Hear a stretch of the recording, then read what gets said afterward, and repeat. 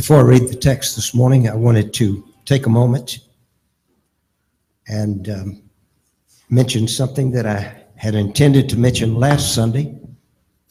Some of you will remember that we talked about the fact that God never allows people to enlist in His army that don't know the conditions. And we talked extensively about that. I'd like to go back to that, but I can't. But I had written down, you can see it's on a napkin here, and I had written it down, had it with me Sunday, but forgot to mention it. How many know the name Charles Finney? How many know the name Charles Finney? Well, there's about a half a dozen of us.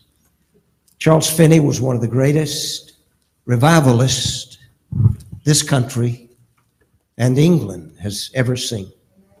Tremendous, tremendous man of the Lord.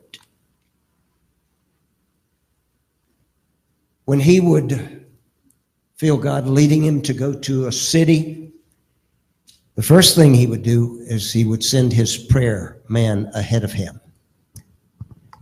And that man would pray for sometimes 30 days, sometimes 60 days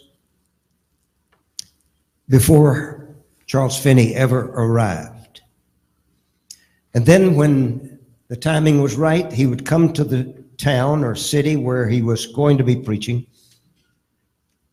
and they would have negotiated to get a theater to meet in, and he would preach every night for 40 straight nights.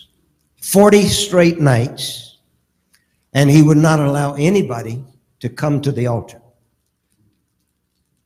It was out of the question. Nobody could come to the altar for 40 nights straight. But as he declared the word of God, brought it in the blessing of the Holy Spirit, when the timing was right, he would open the altar, and in many cases, the bars in that town would go out of business. The jails would get emptied. Hundreds and thousands of people would come into the kingdom of God. Today, it seems that people try to come up with some sort of a gimmick to drag people to the altar and don't mention anything except grace, don't mention anything about conditions and that sort of thing. But God has not changed. Jesus Christ is the same yesterday, today, and forever. Hallelujah.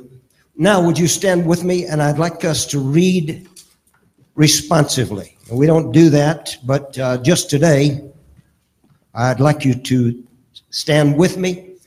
Turn in we'll have it on the screen. We'll have it on the screen. That way, all of us, if we'll look there, all of us will be able to be in the same version. I will read verse 1, you read verse 2, I'll read 3, you read 4, and we will read down through verse 16, and then we will pray. So David went out wherever Saul sent him and behaved wisely. And Saul set him over the men of war, and he was accepted in the sight of all the people, and also in the sight of Saul's servants. Let's read together. Now it had happened as they were coming home, when David was returning from the slaughter of the Philistine, that the women had come out of all the cities of Israel, singing and dancing to meet King Saul with tambourines, with joy, and with musical instruments. I will read this verse.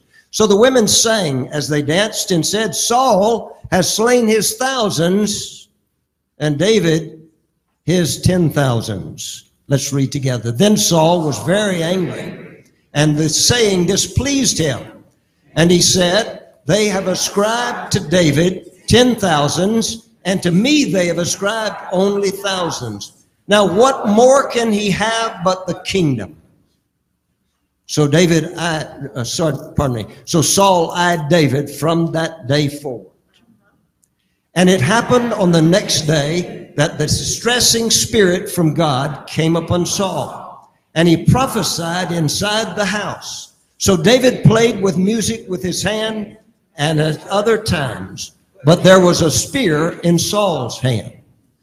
And Saul cast the spear, for he said, I will pin David to the wall. But David escaped his presence twice.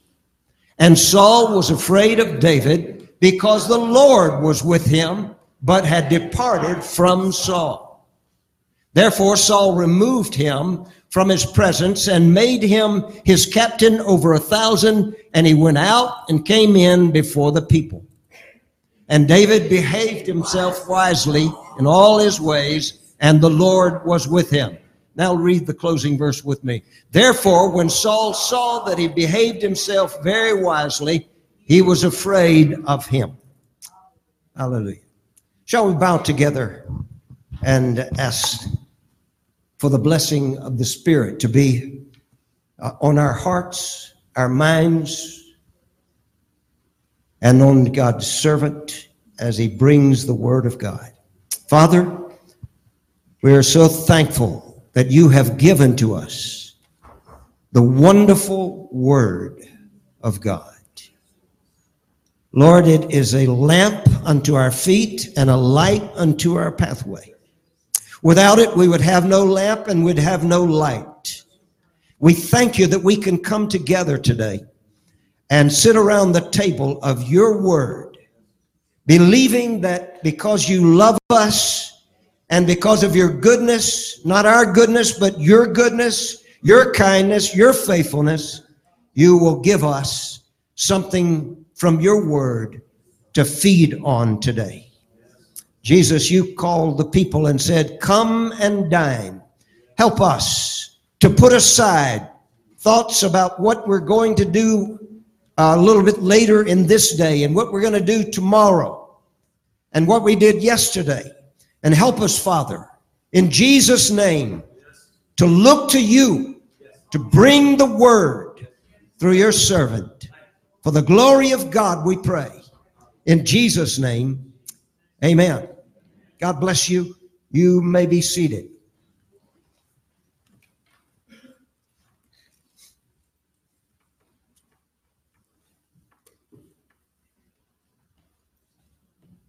If we use verse 6, which we have just read together, as our starting point,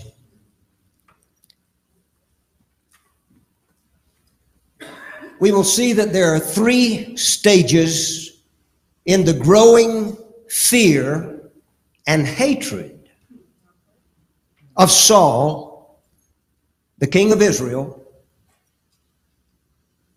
3 steps in the growing fear and hatred of King Saul, king of Israel, and steps of growing in influence and reputation of David. There's always a couple of things happening at least. What a sad picture we are given in the Word of God. It's not a story, it's not a parable, it's not something made up. All of you know that, I'm sure. And I don't mean to belabor the point, but Saul was becoming full of wrath, envy, jealousy, and hatred because of the way things were going in that very day. And while that was happening, the very same time that he was being filled with fear and hatred,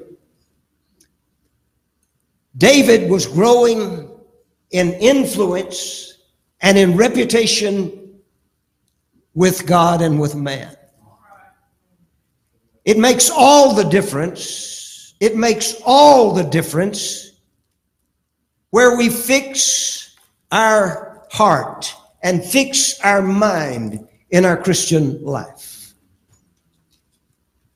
What we have before us is an immense tragedy. We don't like to talk about tragedies at all, and we sure don't like to talk about them at Christmas time. But that's what we're going to talk about for a while this morning. What we have before us is an immense tragedy. As we watch the darkening, the steady darkening of a once bright light, alongside the brilliance of a new star.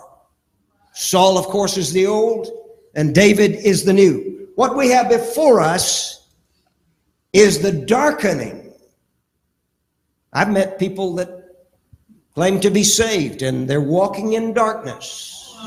Saul was walking in a darkness, and his light was going away, and the darkness was coming on more and more. At the same time, another star was coming into brilliance, and they were next to one another. God put them on the same page.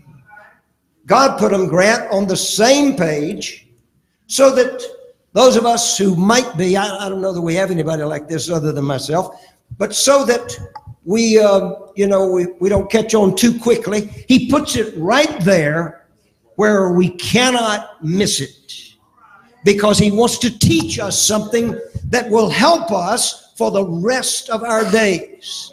Saul began seeing, and he began to understand that it would be necessary, the way things were going, it would be necessary that he would have to decrease and David would begin to increase. Saul picked up on it. He could see where things were going. I'm going to try to talk about that in a good and intelligent way this morning, because it's important that we see it. He realized that peaceful coexistence here cannot take place. I'm amazed at these people that have on their cars peaceful coexistence. We coexist with everybody. People that want to kill every last one of us. That's sort of a little picture of what we have here.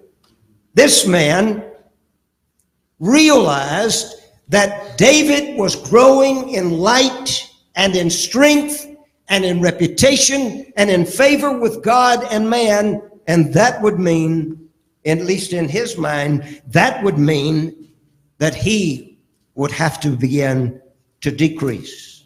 However,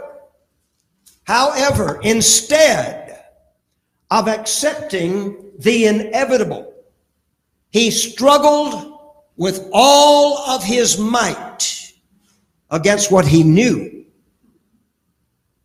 that God was doing. You and I have done that at times. We've known that God is doing something and that he wants to maneuver us into a place, and we're not really sure that's what we want. Saul was fighting against it in his mind, in his heart. And instead of accepting the inevitable, he struggled against it with all of his might. There are 3 stages. I mentioned that earlier. I want to just give them to you this morning, and then I have some things to say at the close. The first stage in 1 Kings chapter 18, the first stage was Saul's jealousy of David and of his fame, his jealousy of David and of his fame as a warrior. Saul's jealousy of David and of his fame as a warrior. This is chapter 18. In chapter 17, David has just rolled away the reproach that is on Israel. Goliath is not out there anymore. Goliath is dead. Battles have taken place. We don't have time to elaborate on that this morning, but just take my word for it. In those times, it was not an unusual thing what we read in chapter 18 together. It was a fairly common thing that when there was a group of warriors returning as a victorious army, they had gone out, God had given them the victory, and they were coming back. It was not unusual that the women of the city or town would go out and meet them on the road and sing songs of victory. That seemed like a nice thing. Saul had seen all of this before. This is not the first time that he has seen this. It's the first time it's talked about in the scripture as far as I remember, but it's not the first time that Saul has seen this kind of a situation.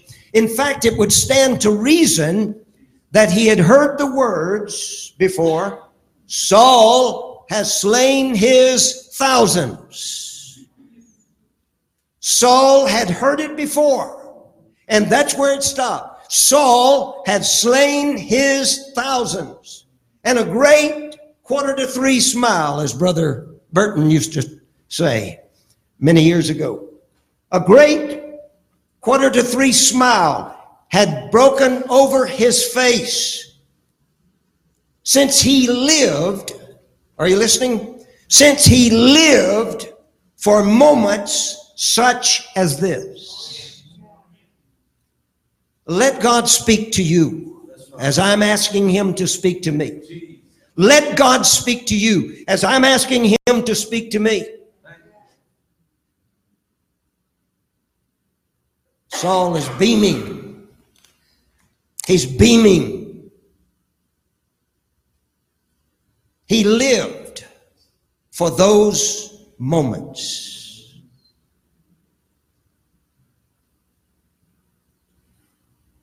Unfortunately for Saul, there was more this time to the song than just Saul has slain his thousands. Oh, when he heard that, it almost picked him up off the ground. But this time is different than the others. And the women are singing. They sort of did it in a chorus. You know, this group would sing and that group would sing. And this time they sang these words, Saul has slain his thousands, but David has slain his tens of thousands. Now, Saul liked the first part, but he didn't like the second part at all. He didn't like the second part at all. The singers were plain spoken. And the 2:45 smile fled from the face of Saul. David has slain his 10,000s, while Saul has only slain his thousands. To be compared to this unknown kid was bad enough. Talking about David.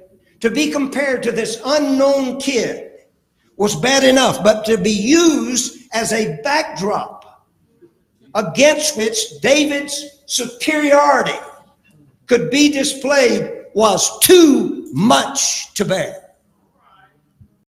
You know, folks, envy and jealousy,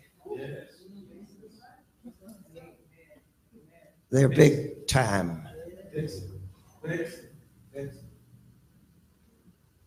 God help us. God help us. It was bad enough to just have to watch this unknown kid and be compared to this unknown kid, but to be used as a backdrop against which David's superiority could be displayed was too much to bear.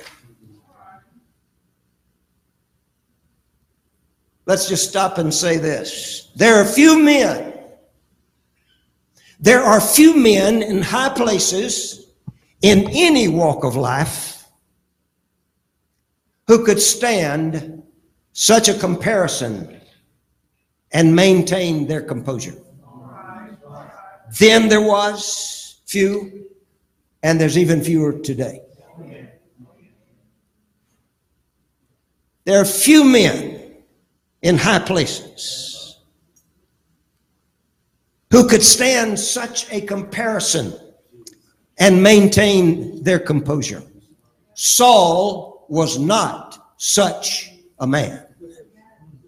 Suppose a great soldier in our day, I don't know, maybe a Navy SEAL who is high up in the Navy SEALs. I don't know, but suppose a great soldier in our day was coming home from a successful war,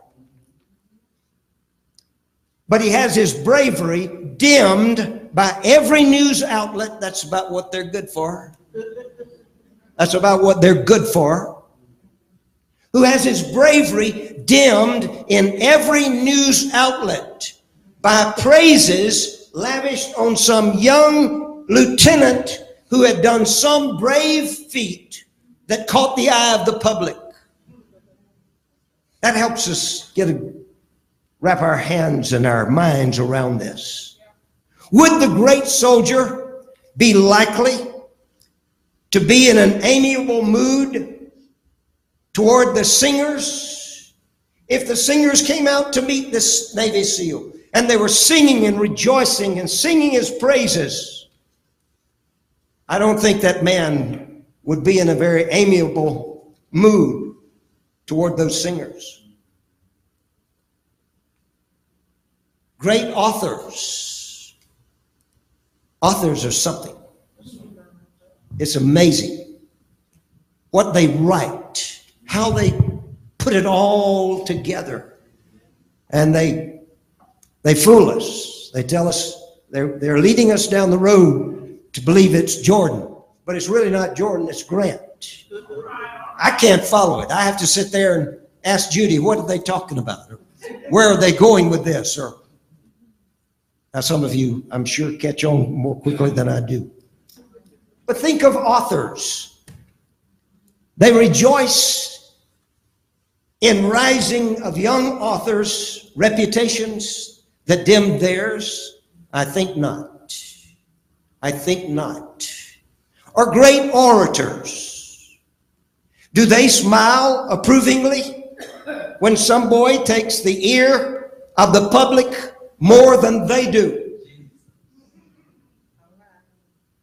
What is the problem there? Envy and jealousy. How in the world we ever thought that the most important things were how people dressed. Now I'm for dressing modestly. C.M. Ward, this is going way back to when wearing makeup was a sin. C.M. Ward said, any old barn needs some paint.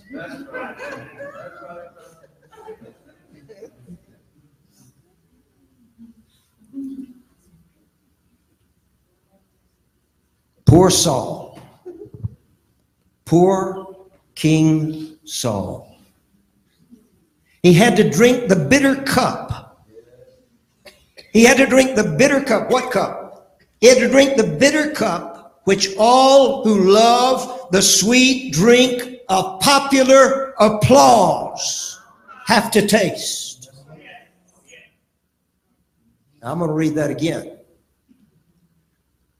Poor Saul had to drink the bitter cup, which every person who loves the sweet drink of popular applause have to taste. God help us. Probably we should cut Saul a little slack because he found it bitter. Rather than criticizing Saul, perhaps we should take care lest we be guilty of the very same thing in our little lives and small spheres. rather than criticizing, rather than finding fault with Saul, perhaps we should take care that we not be guilty of the very same thing in our little life. Envy and jealousy of those who seem destined to outshine us or outdo us in any way is not confined to people in high places or with great reputations. It's true. It's true. Even a man with a quarter in his pocket can lose that and be broke. I believe God wants to help us. That's what he does. He helps us. He shows us when we're going down the wrong path. And he says to us, turn at my reproof. He says, turn at my reproof. Behold, I promise to pour out unto you the Spirit of God. Proverbs chapter 3. Envy and jealousy of those who seem destined to outshine us or outdo us in any way is not confined to people in high places or with great reputations. Are you listening? This is a very important statement. The roots of envy and jealousy are in all of us. The roots of envy and jealousy are in all of us.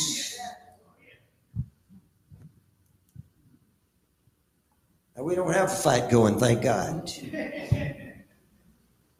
One of the biggest hotbeds for wars in many places is the church. And if you boil it all down, in the final analysis, most of the time, it's envy and jealousy that is at the bottom line. Many years ago, in about 86, 87, several men were asked to go to a church way away from here, an Assembly of God church. And I happened to be one of the ones that was asked to go. And when the pastor had spoken, then it was time to have the business session. He is a prince of a man. I have known him for at least 30 years. One of the godliest men I've ever known. A wonderful preacher of the Word of God. A man that took a church in Maryland, and it was small. And by the time he left there were hundreds and hundreds and hundreds of people in that church. And then he went to this other city that I won't tell you where it was or anything. And the church began to grow there, began to prosper. God was moving. Yes. And some people got it. The people liked the pastor. But some of them didn't like the preacher's wife. She was the choir leader. And she would not allow people to sing a solo unless they were committed people. And I sat on the front row and listened while this was being said. I grew up in this church, and I've been singing in this church since I was 3 years old, and they won't let us sing anymore. Junk like that. Junk like that.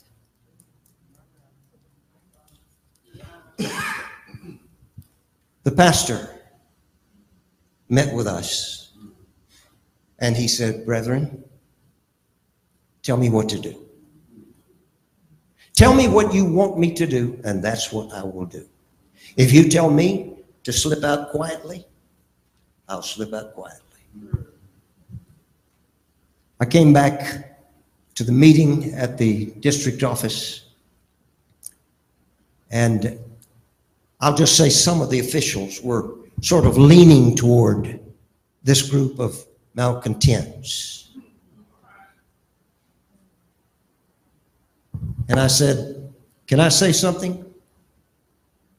I said, I see the spirit of this man and the spirit of those people.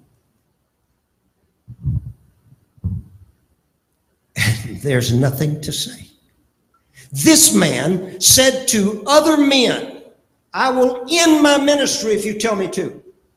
I will leave this church that I love and serve and preach to and bless. Just tell me what you want me to do. Kindly, sweetly. And I can tell you that man just retired recently from that church. That was 1986. Strong, powerful church. One of the things they especially didn't like is that he was a praying man. He was a praying man. And sometimes they would hear him praying for them by name. He wasn't trying to be mean or nasty. He wasn't trying to foster disagreements and all that kind of thing. But the thing we have to do, Nehemiah, we have to pray for people that don't like us, or they're envious of us, or jealous of us. That man just retired, just recently. Excellent man. That church, as far as I know, had never run over 100 people when he went there. And it was bigger than this, and it was packed. I realize that sometimes we just don't get it. We just don't get it. I'm sure that lady felt like she was well within her rights. The man who wanted the preacher out was the big money man. He was the big money man. He had invested in Ryan's Steakhouse when it first came out. And for every dollar that he spent in investing in that company, he got back $70 for every dollar, and he put a lot of dollars in. Jordan, you could see that the man who says, I'll do whatever you brethren think I should do, that's the man. That's the man that God brought there. The Lord used him. He's had a wonderful ministry. And I'm proud to know him. Great man of the Lord. The roots of jealousy and envy are in all of us. I hope it's a very small root, or it's one that's dying out in you're in my life. The only way to keep the two of them from growing up, I'm talking about envy and jealousy, the only way to keep the two of them, envy and jealousy, from growing up is to think less of our reputation and more of our duty. If we will do our duty, we won't have to worry about our reputation. Brothers and sisters, this is the Word of God.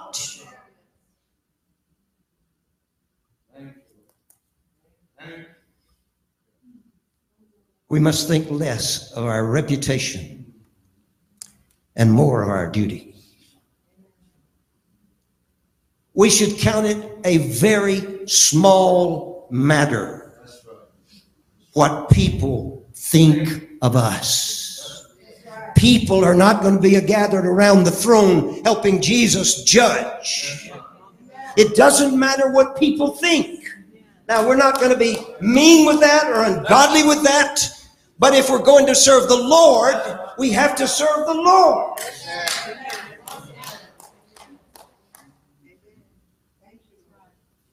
Paul said, it is a very small thing to me that I should be judged of any other person. The Lord will judge me. And as sure as we're in this building, God is going to judge us. May He find us having the victory over envy and jealousy. Saul was dealing with the consciousness that he had been removed by Jehovah. Saul was living and dealing with the consciousness that he had actually been removed by Jehovah. He was really only a phantom king. But what troubled him most was the songs of the women that pointed to David as likely to become God's new servant, God's new man. Saul had been eyeing men suspiciously.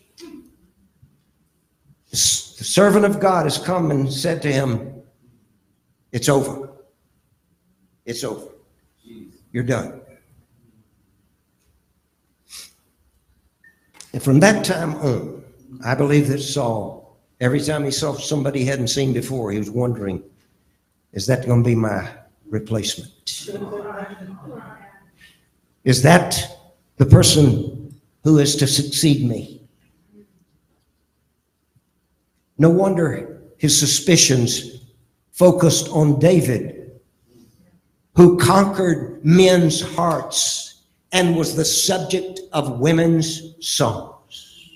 No wonder his suspicions focused on David, who conquered men's hearts and was the subject of women's songs.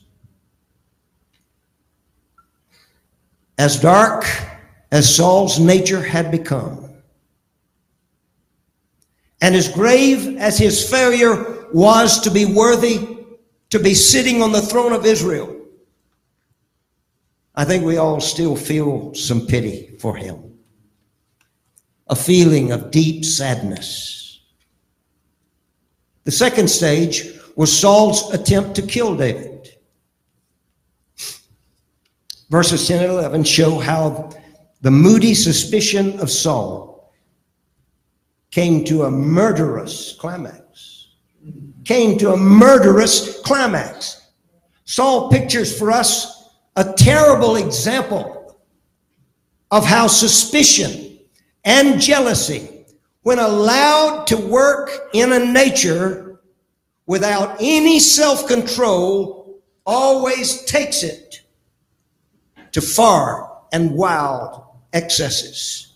We must not be so startled that we miss the truth that Saul had prepared a dwelling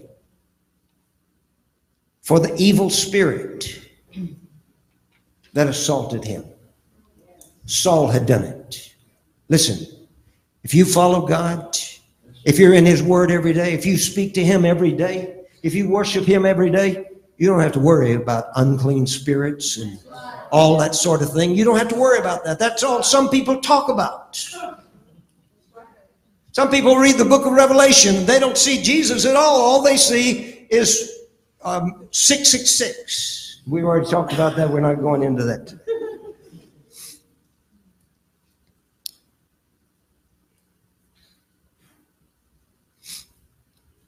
He prepared a dwelling place for those spirits by his own indulgence in a whirlwind of sinful passions and sinful acts. If you take notes, you want to take this one. Any man, any woman, any young person who lets his own base nature have full swing, he invites the devil. I'm telling you. Any man who lets his own nature, his base nature, have full swing, invites the devil to come in. Saul had what some would call a sudden attack of insanity. What a striking picture we have here of Saul, worn out from passion, swept away by uncontrollable influences. And you know what he was doing? He would rave for a while, and then he would prophesy for a while. And he'd rave for a while, and he'd prophesy a while.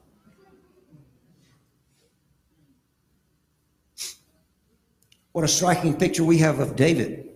Young, calm, playing his harp, playing his harp, singing songs that soothe the onset of fury. It has been suggested that Saul did not actually cast his spear at David, but merely waved it around and threatened David. That is not true. He said, I will pin him to the wall with my spear. And David had to get out of his presence and get away from him. He would not have done it if it was just empty talk.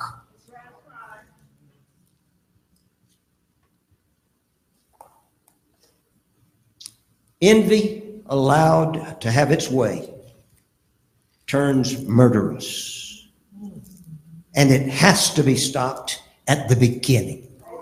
It has to be stopped at the beginning. The final stage in Saul's getting rid of David. The final stage is Saul's getting rid of David. Verses 12 and 15 show us the growing awe of him, fear of him that Saul had. The final stage is Saul's getting rid of David. It's a pathetic picture of terror that crept over a strong man, and more tightly wrapped the once bright soul like a heavy mist and darkness. The reason is twofold. Number one, God had left that stormy, rebellious soul because that soul had left God. Reason number one, God had left that stormy, rebellious soul because that stormy, rebellious soul had left God. Number two, in its desolate solitude, in which there was no softening and no repentance, that soul knew that the sunshine was now pouring in on David.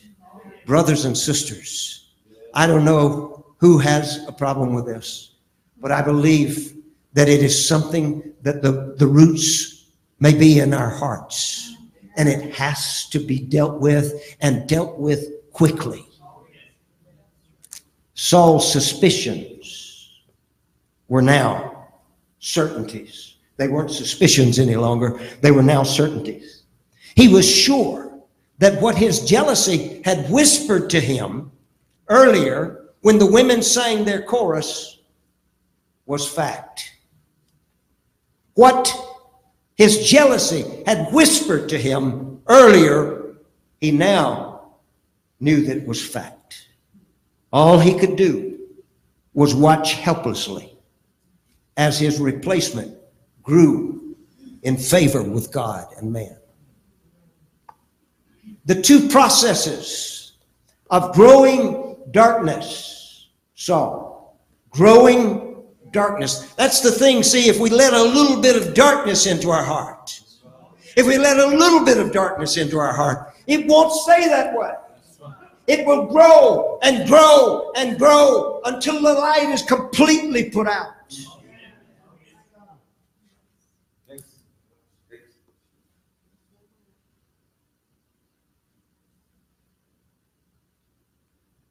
At least 2 times we're told in the scripture that Saul was afraid of David. Twice it is repeated that Jehovah was with David and behaved himself wisely.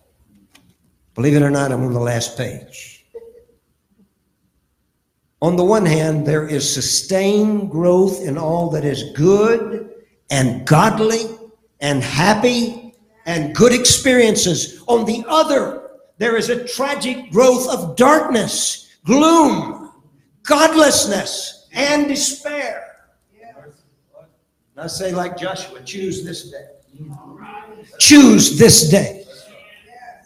On the one hand, sustained growth in all that is good and godly and happy and wonderful experiences, while on the other hand, there's tragic growth of darkness. Listen, God wants to get darkness out of someone in this house. And yet Saul had begun so well. How many know that Saul had begun well?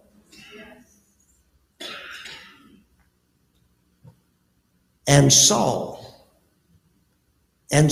could have been what David was. Saul could have been what David was. What was he? He was the companion of God. Did you hear me? He was the companion of God. That's what we all are called to be. And if we'll get our Bible down off the shelf and get in that book and speak to our Father and worship our Lord Jesus and let the Holy Spirit move in us, if we'll do that,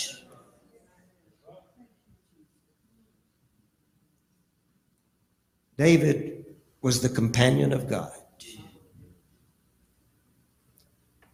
And he was prosperous.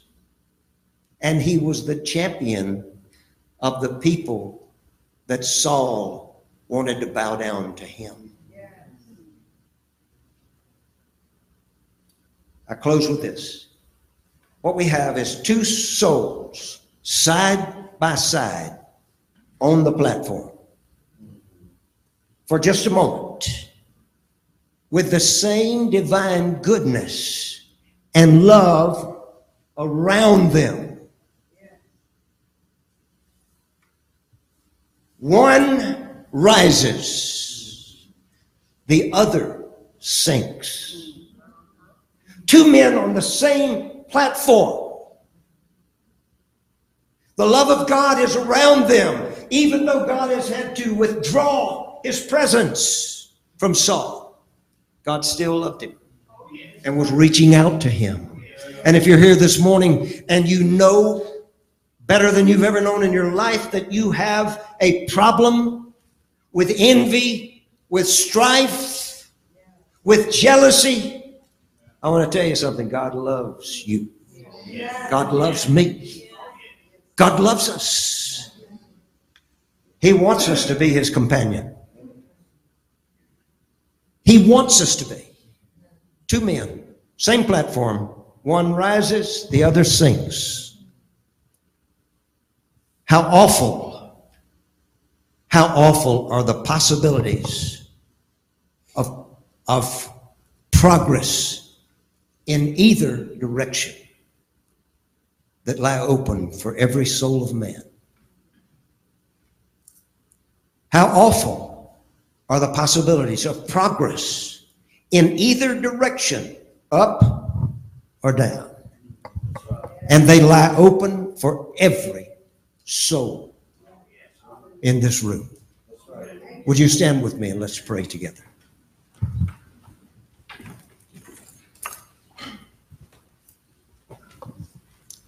Thank you, Father. Thank you, Father. We bow before you, Father. We recognize that you are Jehovah God. You're the Lord God of all flesh, and there is nothing too hard for you. Any person in this room who's bound by jealousy and envy, you can snap those things off if we can humble ourselves. If we can prostrate ourselves before you. Say, oh God, have mercy on me.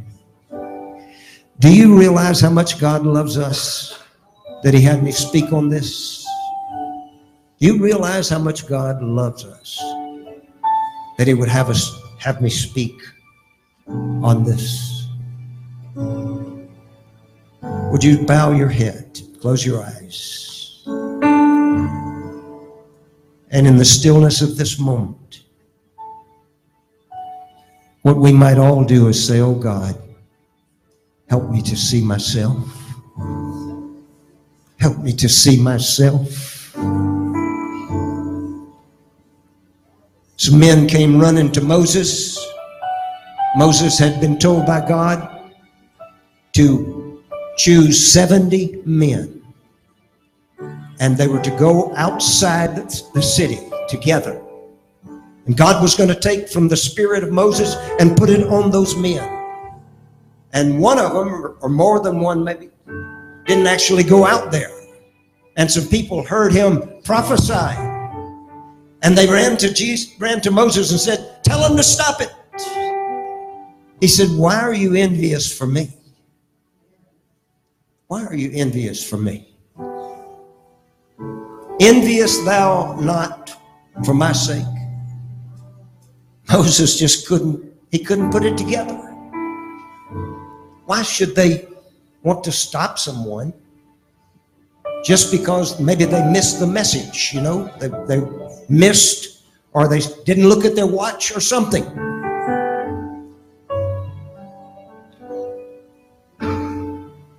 You know what he said? I would that all God's people should prophesy. They said, stop them from prophesying. This is going to get out of hand. He said, I would that all God's people were prophets and that he would put his spirit within them. That's what he wants to do. He wants to put his spirit in us this morning, right now. We're going to have communion in just 5 or 10 minutes, and we'll be done as far as I'm concerned. But he wants to put his spirit in us. And he wants us to prophesy in his name. The Church of Jesus Christ is strengthened when there is a true word of prophecy that comes forth. You say, well, Ron, who's the judge? We're supposed to judge. We're supposed to judge. That's what the Bible says. Thank you, Lord. Would you cleanse us now? Father, would you cleanse us? Would you cleanse us? God, would you make it so that it will be a very small thing to us what people think of us, how people view us.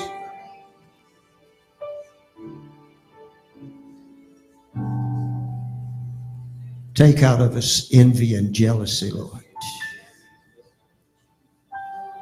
Lord, we just might have a revival if we let you take envy and jealousy out of us. We might just experience something we've never experienced. We see it as a wrong thing, and we don't want any connection with it, Father. Would you cleanse us now? Just say to him, cleanse me now. You don't have to say it loud. You can just say it under your breath if you want. But just say, cleanse me now, Lord. Cleanse me now. Cleanse me now. Help us to have that same spirit that Moses had when he said, I want all God's people to prophesy. We bless you. We honor you. What a wonderful, generous, loving Father you are. Maybe some of us here didn't have a father like that. Loving, generous, complimentary. I got good news for you. God wants to be your father. If he's not your father, he wants to be your father. We bless you, Lord. We thank you, Lord. We thank you, Lord.